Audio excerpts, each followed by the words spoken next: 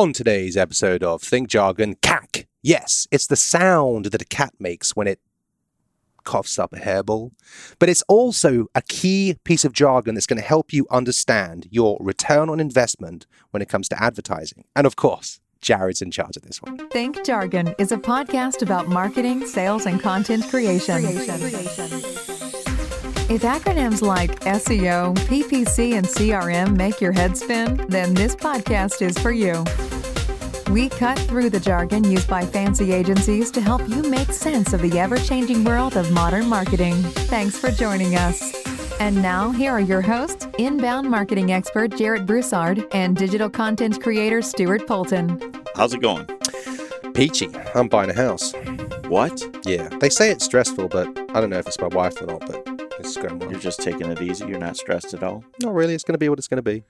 Moving, although the end result is awesome, just going through the process sometimes can be a bear. Yeah, I think what stress comes when we try and push back waves. Yeah.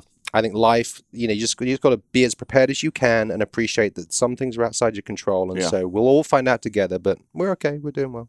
Good luck with that. That sounds like a fun experience. Thank you. I'm pretty sure that when I do move into that house, I'll be able to measure its return on investment in some effective way. But we're talking today about... Wow, what a transition. It was a little rough. No, that was good. What are we talking about today, Jared? ROI and the jargon, that's jargon for return on investment. And I think this return on investment has always been a thorn in the side for marketing folks because... I know where you're going. Jared has been around since dinosaurs roamed the earth. Thank you. Yes. Pre-internet. Yes. Jared's got all this perspective, so I'm looking forward to this. It has been the thorn. It has. Explain why. In days before the internet, let's say television advertising, companies like car dealerships, attorneys would spend thousands and thousands of dollars a month on advertising. I'm talking, depending on the market, $20,000, $30,000, $40,000, $50,000 a month on advertising. And anytime I would go into their office and ask them hesitantly, how is their advertising working? What kind of return are they getting? 99% of the time, the answer I would get is, I don't know.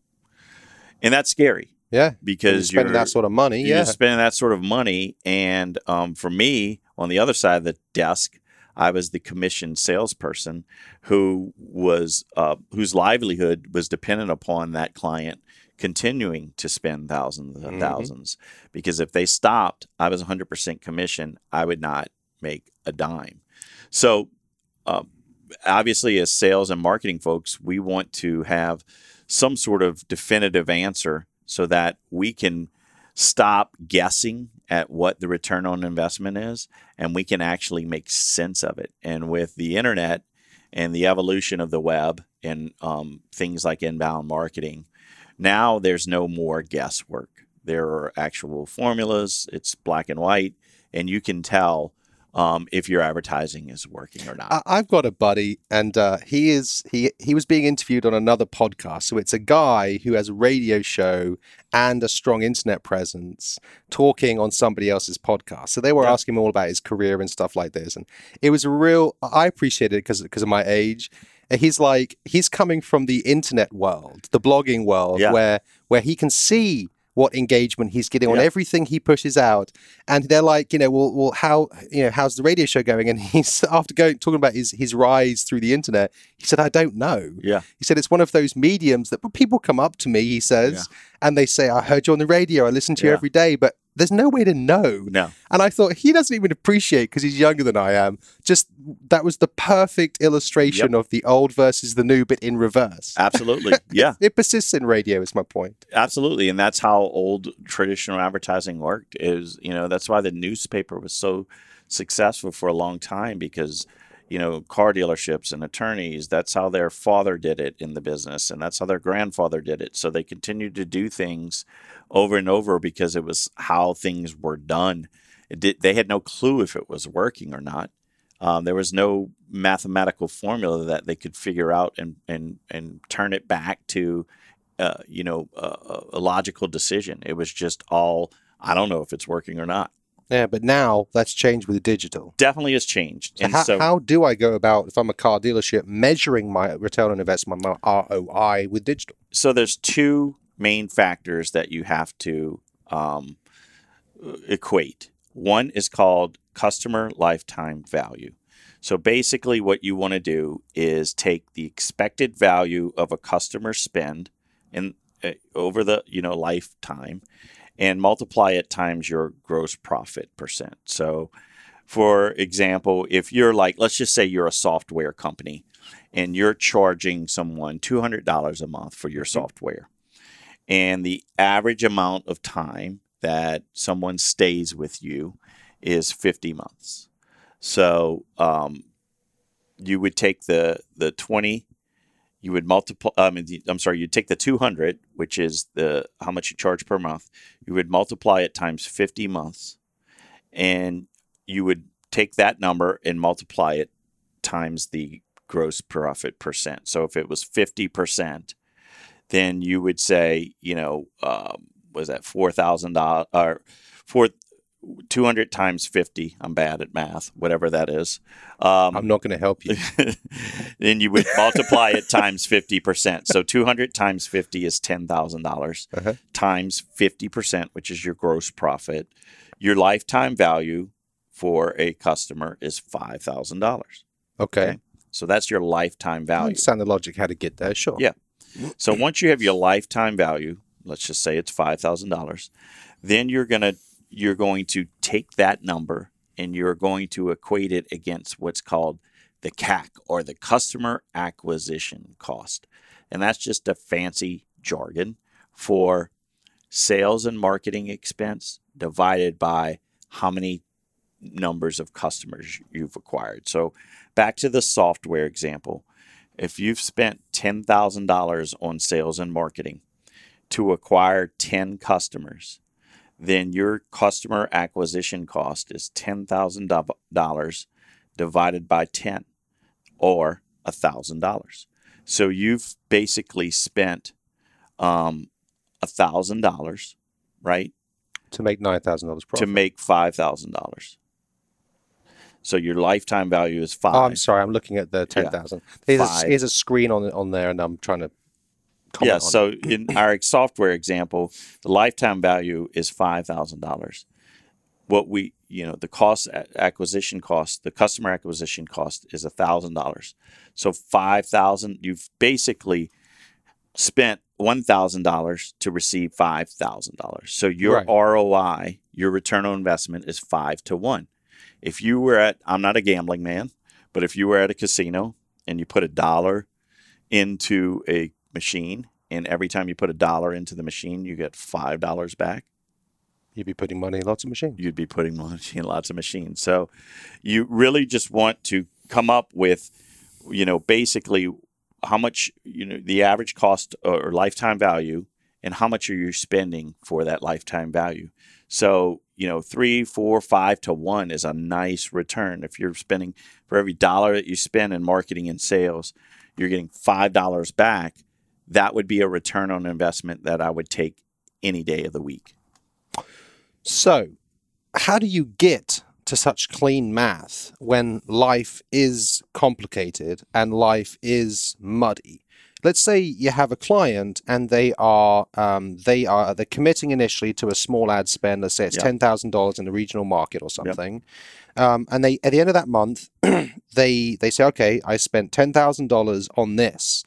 Can you back engineer that example into using your math to show me as a client what my CAC ratio was? Absolutely. And I will say this, this is a great formula to start with and use over time.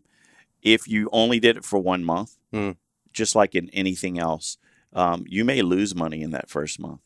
So if you did it for 1 month and you said, oh my gosh, my ratio is way off, I'm spending way more to make less, and you stop, that is really counterproductive, because advertising, just like anything else, takes time. And so over months and years, this formula is going to way pay for itself.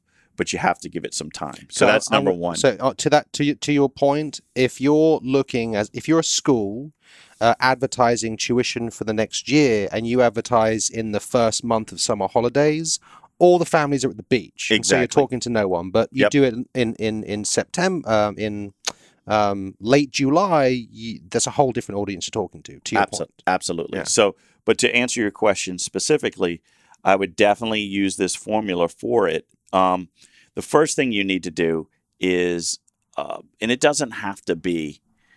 really doesn't have to be so exact that you're just banging your head against the wall. But for instance, like we have a orthopedic clinic that we work with, and the the value of patients can vary, whether you come in for a plantar fasciitis for your foot or you're coming in to have major ACL surgery. Those are going to be two different lifetime values, right? Because one is just coming in for maybe a shot or two or a treatment or two, and then you're done, rather than having a major reconstructive surgery. Right. It's going to be a much higher value. But what you can do is over the body of a year, take all your patients and calculate it based, and have an average lifetime value. So for instance, this particular client, the average lifetime value of a patient is $1,500. Now, that might seem rather low, but basically we take the $1,500 and we apply it to everything that they do, so that when let's say they've gotten 200 patients for the month, so we'll take 200 and multiply it times that 1,500 to come up with that customer lifetime value. Okay, that makes sense. Okay, that makes me feel better. So yeah, life is money, and life is so we're talking about taking a period of time rather than an individual spend, and looking at that body of time. Yep. And we're talking about averaging out the value of customers to an average, a medium, which makes more sense too. But you know what I find, Stuart? What's kind of ironic about this? Sure. This formula is great, and it works. And if you put pen to the paper and you work it out, you're definitely going to see more value in everything that you do.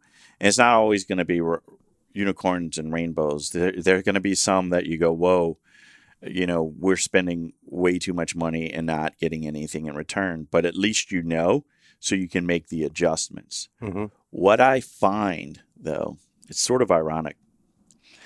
Now that we have all the formulas, now that we can do this, and we have a streamlined way of showing an ROI. We have all the data, too. We have all the data.